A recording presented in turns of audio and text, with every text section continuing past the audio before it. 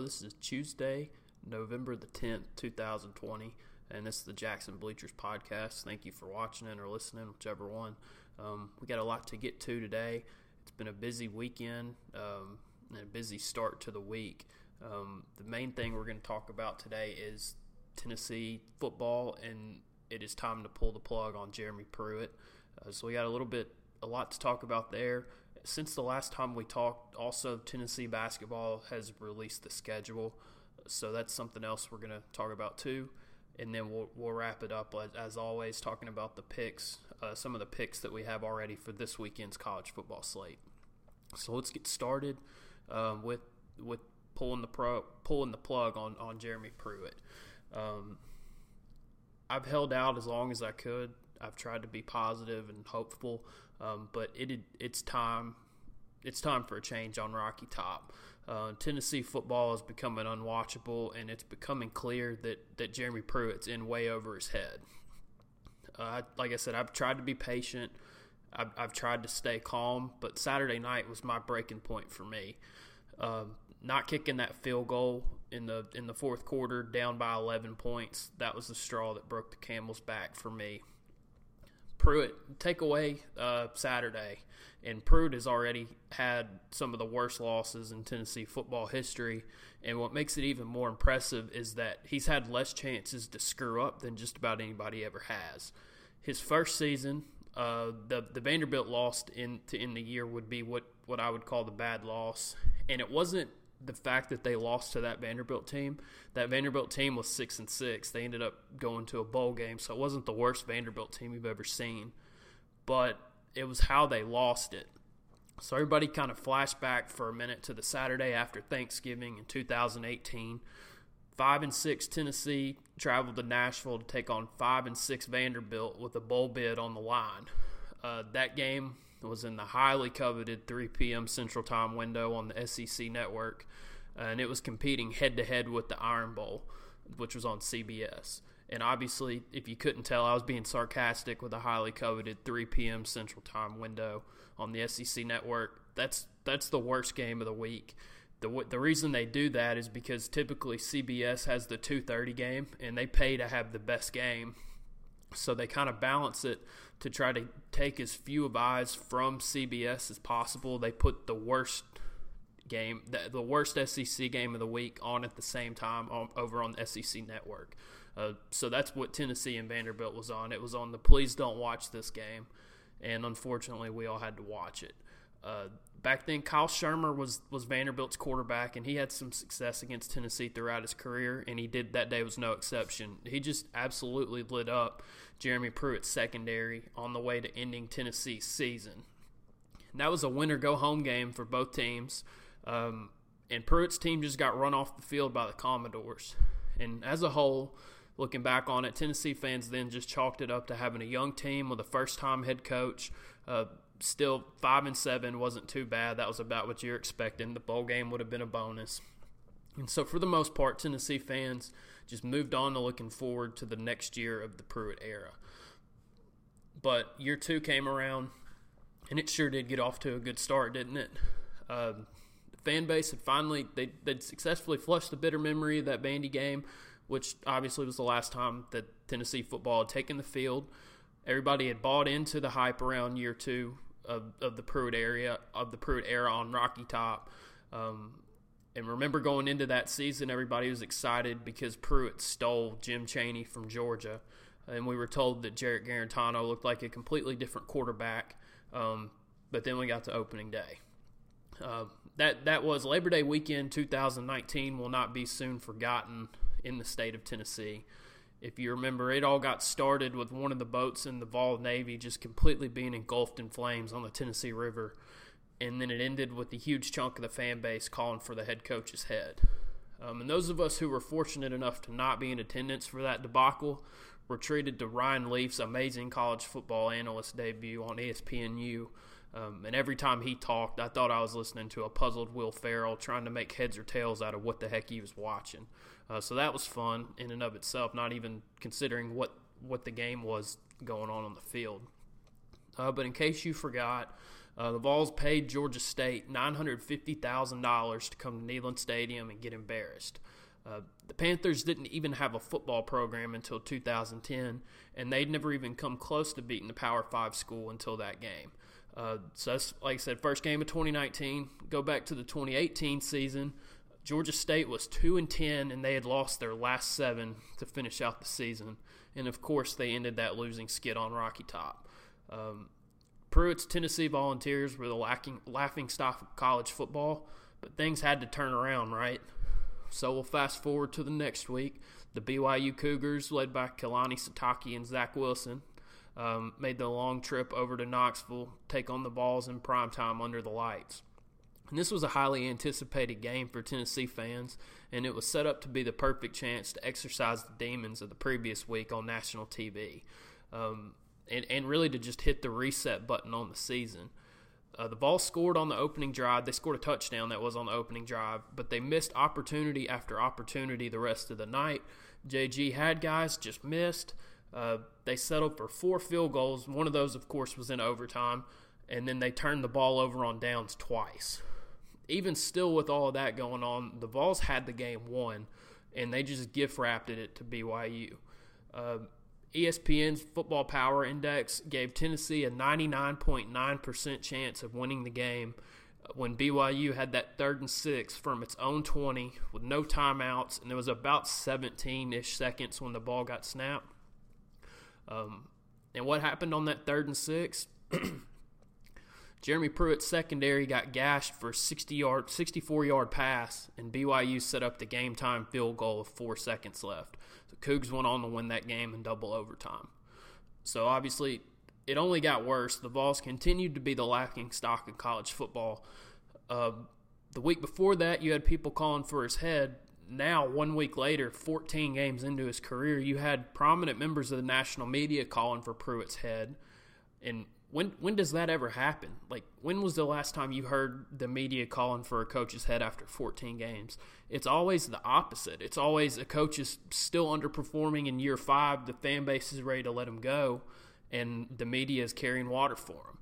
But that didn't happen here. You had members of the media saying it was time to let him go, and then some of them even went a step further and suggested that Philip Fulmer go on and fire him right then, and that Fulmer himself take the keys for the rest of the season. So that's where Tennessee was at, just 14 games into Jeremy Pruitt's career on Rocky Top, and just 2 games into that second season. So then you fast forward to this season. Tennessee's coming off the first loss of the season, and it was a game where they just got crushed in the second half in Athens. They're trying to bounce back at home against Kentucky, and even just casual college football fans know that the Vols have completely owned the Cats historically. And before this year, the last time Big Blue won in Knoxville was 1984. So UK didn't just beat the Vols in Neyland Stadium last month. They made the Vols quit. They made a team that has owned them for 30-plus years just lay down on its home field and take it. A very average Kentucky team beat Jeremy Pruitt's team 34-7 on Rocky Top. And I thought hell would freeze over before I had to watch something like that. But that's what happened. That's where we were at. So I've only laid out 4 games for you so far in a span of not even 3 years, 2.5 years. And of those 4 games, 2 of those by themselves are fireable offenses. Obviously, Georgia State last year and then Kentucky this year. So even take out the other 2 games, take out the Vanderbilt game, and take out the BYU game, and those 2 in itself, Georgia State and Kentucky, are enough to fire Jeremy Pruitt. Obviously, that hasn't happened yet. We're still here. So those are just 4 games we looked at, 2 of which were fireable offenses on themselves.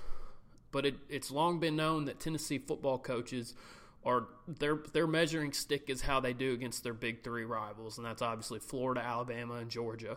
So let's take a look at how old Skullcan's done against those 3.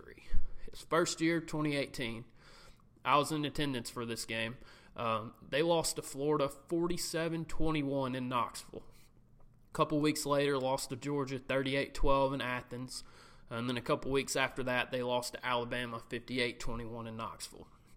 In 2019, this was last year, Lost to Florida early in the season, 34-3 in Gainesville. Lost to Georgia, 43-14 in Knoxville.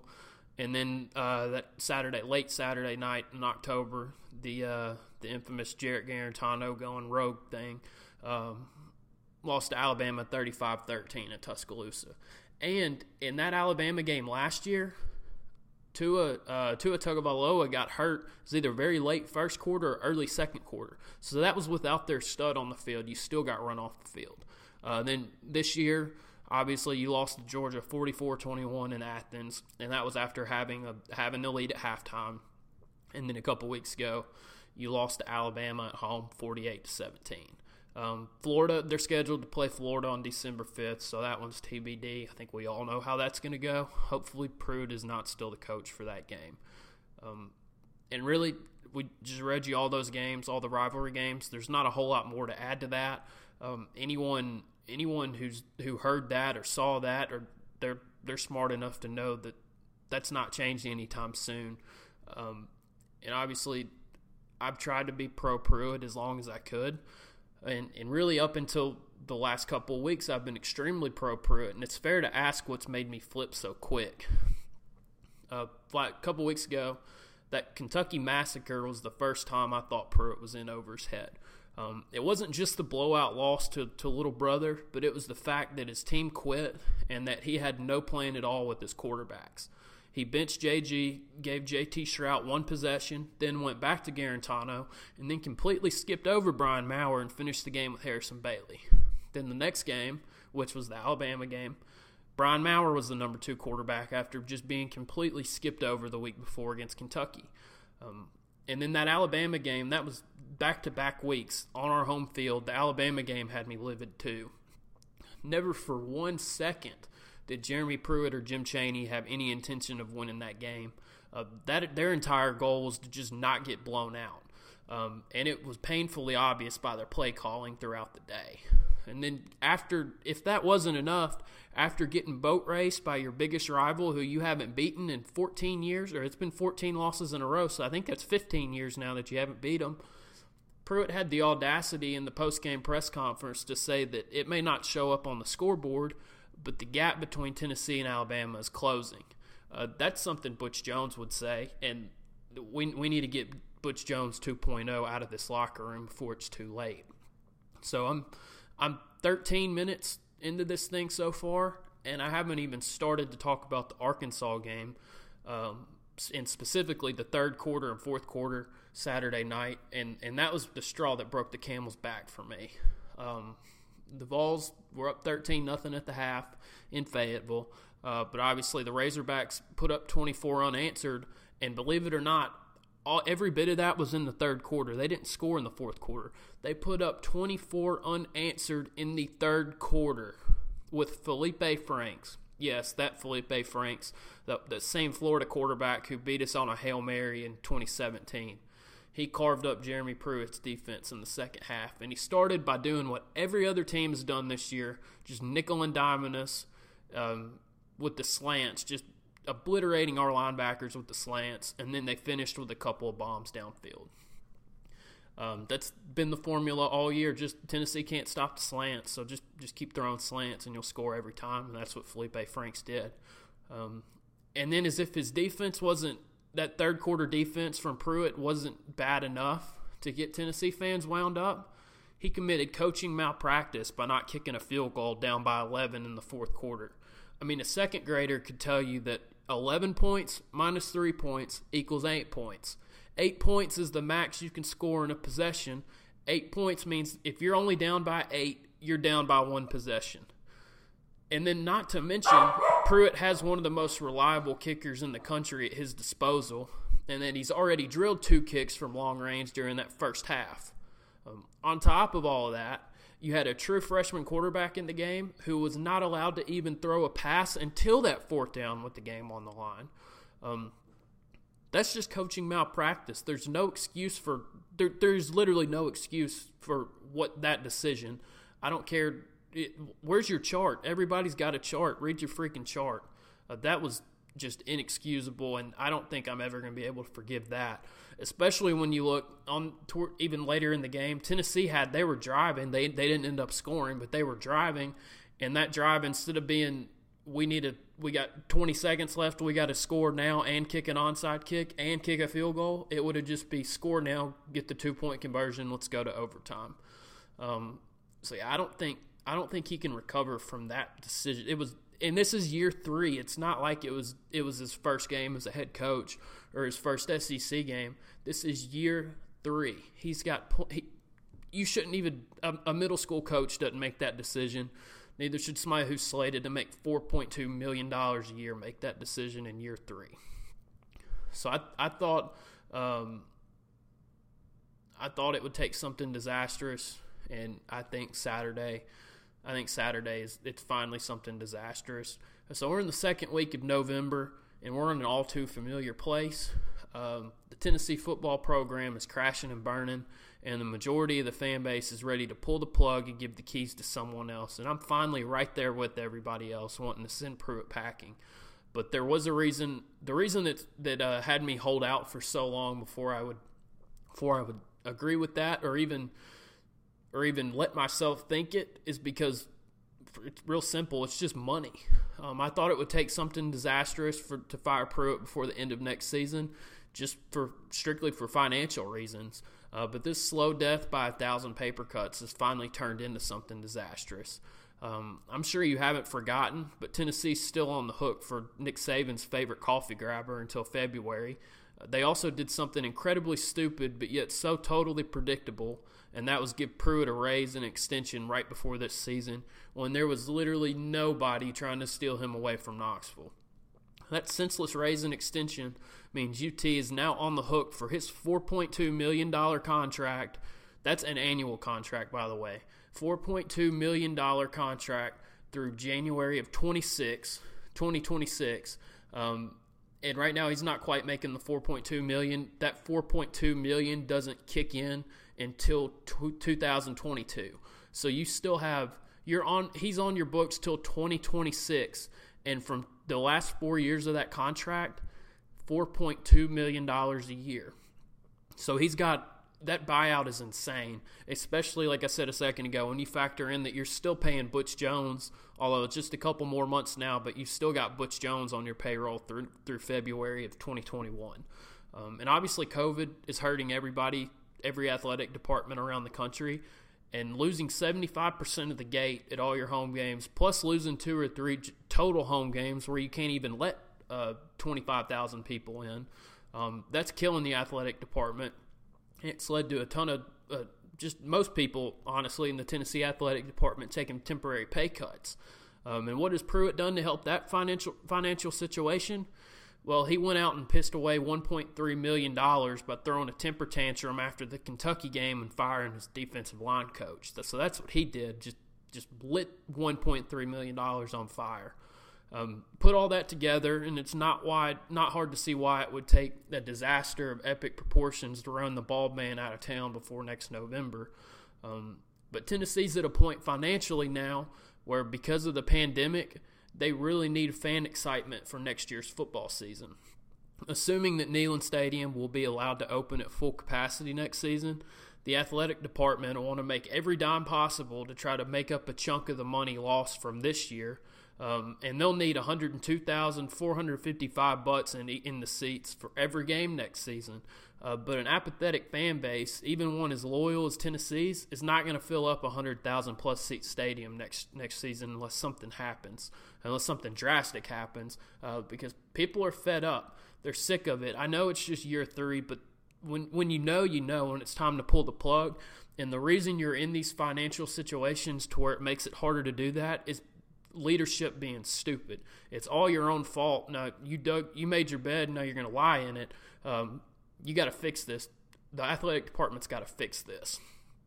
And with all the financial hardships, throw that away for a second. Tennessee is in one of those rare situations where everything could line up perfectly, but the powers in Knoxville cannot be afraid to pull the trigger. Tennessee has to go to Lynchburg and come back with Hugh Freeze. The Vols have maxed out on failed up-and-coming coaches, and it's past time to go get someone you know for sure can get Tennessee back to the top. You can't afford to not do that at this point. And Hugh Freeze has won big everywhere he's been. He was a great high school girls basketball coach in the Memphis area. He was great here in Jackson at Lambeth. He was great at Arkansas State. He was great at Ole Miss. And now he has Liberty in the top 25 and has 2 road wins against ACC teams this season. He's proven he can beat Nick Saban. Heck, he was a fluke play away from Arkansas in that Arkansas game from winning the SEC West a few years ago, and he has ties in Memphis and Jackson from his previous stops. It could be a redemption story so perfect that if Hollywood made it into a movie, nobody would believe it. A man who had it all and lost it, took a football program that had it all and lost it, back to the promised land after 2+ decades of wandering around in the wilderness. He wants another crack at an SEC job, and in Tennessee, they could swoop in and get him with little to no competition. Hopefully Auburn wins a couple more games to keep Gus Malzahn's job safe for one more year, and that would leave Vandy and South Carolina as the 2 most likely SEC teams with a job opening at the end of the season. And even with the lack of recent success, Tennessee's still one of the strongest brands in college football, and no doubt has a higher long-term ceiling than South Carolina or Vanderbilt. So don't screw this up, Tennessee. This is your one chance to get this thing turned around in a hurry. You got to go get Hugh Freeze, and you need to go get him now. Just end this cycle of misery. You have it. You have the chance. Just don't screw it up. So, as you can see, I'm done with Pruitt. I'm sick of him. And there's one guy that you know for sure can go get the job done. He's in the next state over in Lynchburg, Virginia. Go get him. Bring him home. Let's end this crap forever. So that's where I am with Tennessee football. The Vols are scheduled this week to host Texas A&M at 2:30, but apparently the Aggies have been hit pretty hard by COVID. They've had a couple of positive tests, and a lot of contact tracing has people in quarantine. So as of right now, that game's still on, but that it's very much up in the air as to whether they're actually going to play. And actually, right before I started recording this, I saw that same thing. Auburn's having to pause activities, and Auburn is Tennessee's opponent the following week. So the next 2 weeks, it's Tennessee's games the next 2 weeks are very much up in the air, which is a good thing if they don't play, in that we don't have to watch them get smacked.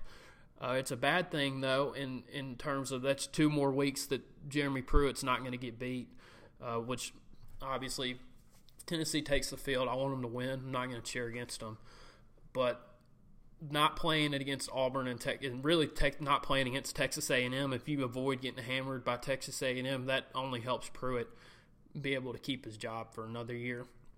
And if they do play, we don't know if Jarrett Garantano is healthy enough to play.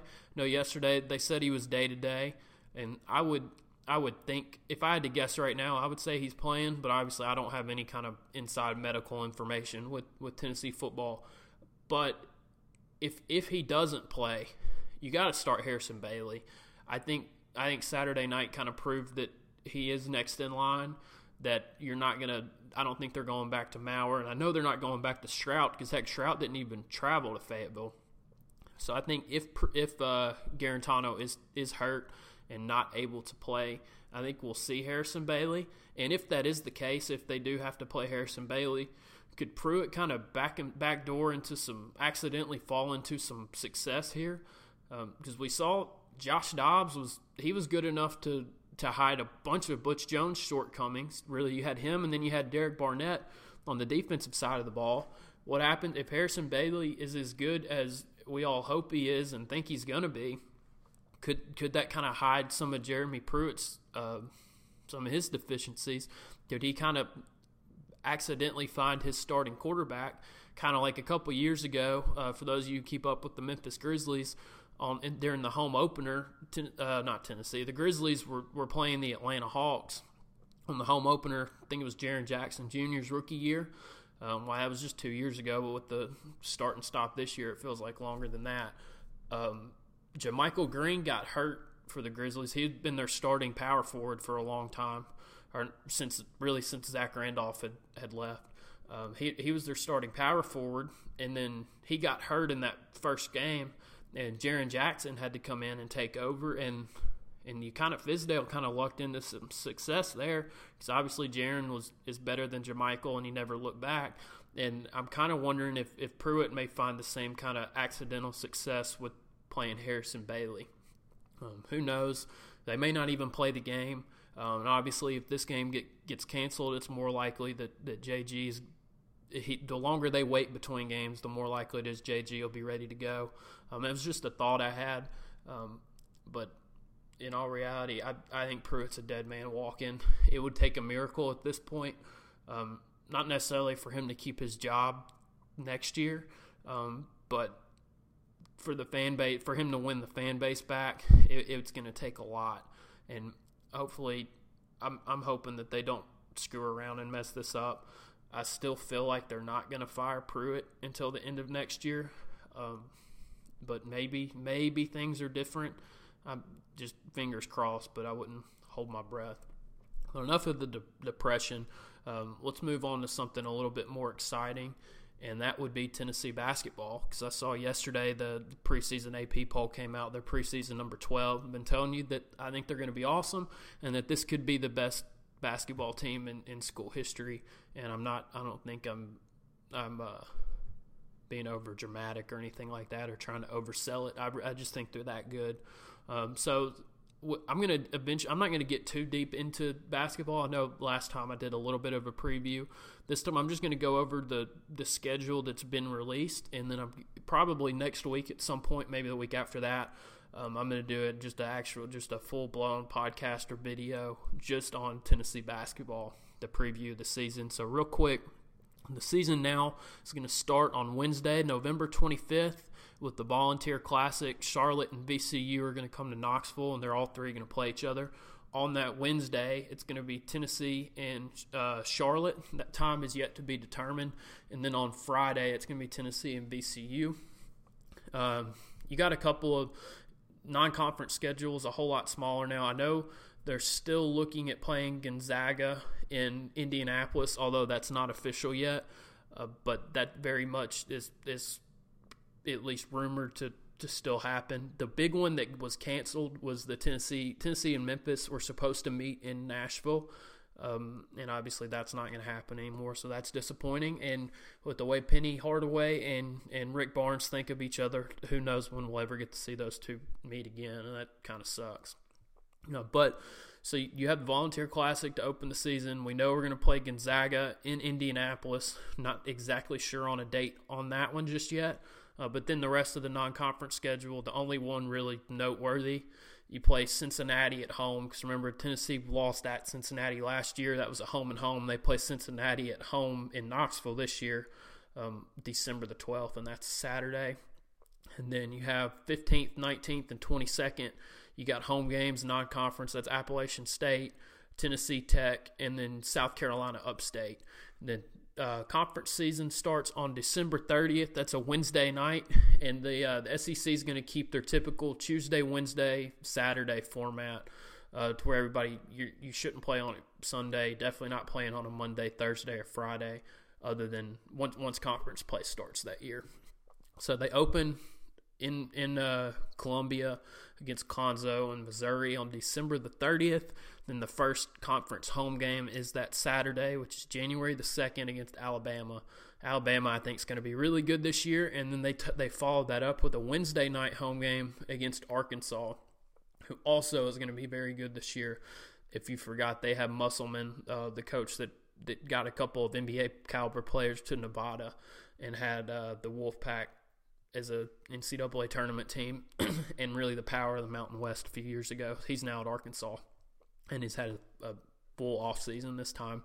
And then so the games that kind of matter to West Tennesseans, you do play Mississippi State, but it is only once, and it's in Knoxville. So no quick trip to Starkville this year. The game at Ole Miss, you do have one in Oxford this year. The bad news is it's on a Tuesday, February the 2nd. I was really hoping that would be a Saturday, but that's still maybe you could leave work a little bit early, still get there. Hopefully that's a 6 o'clock game.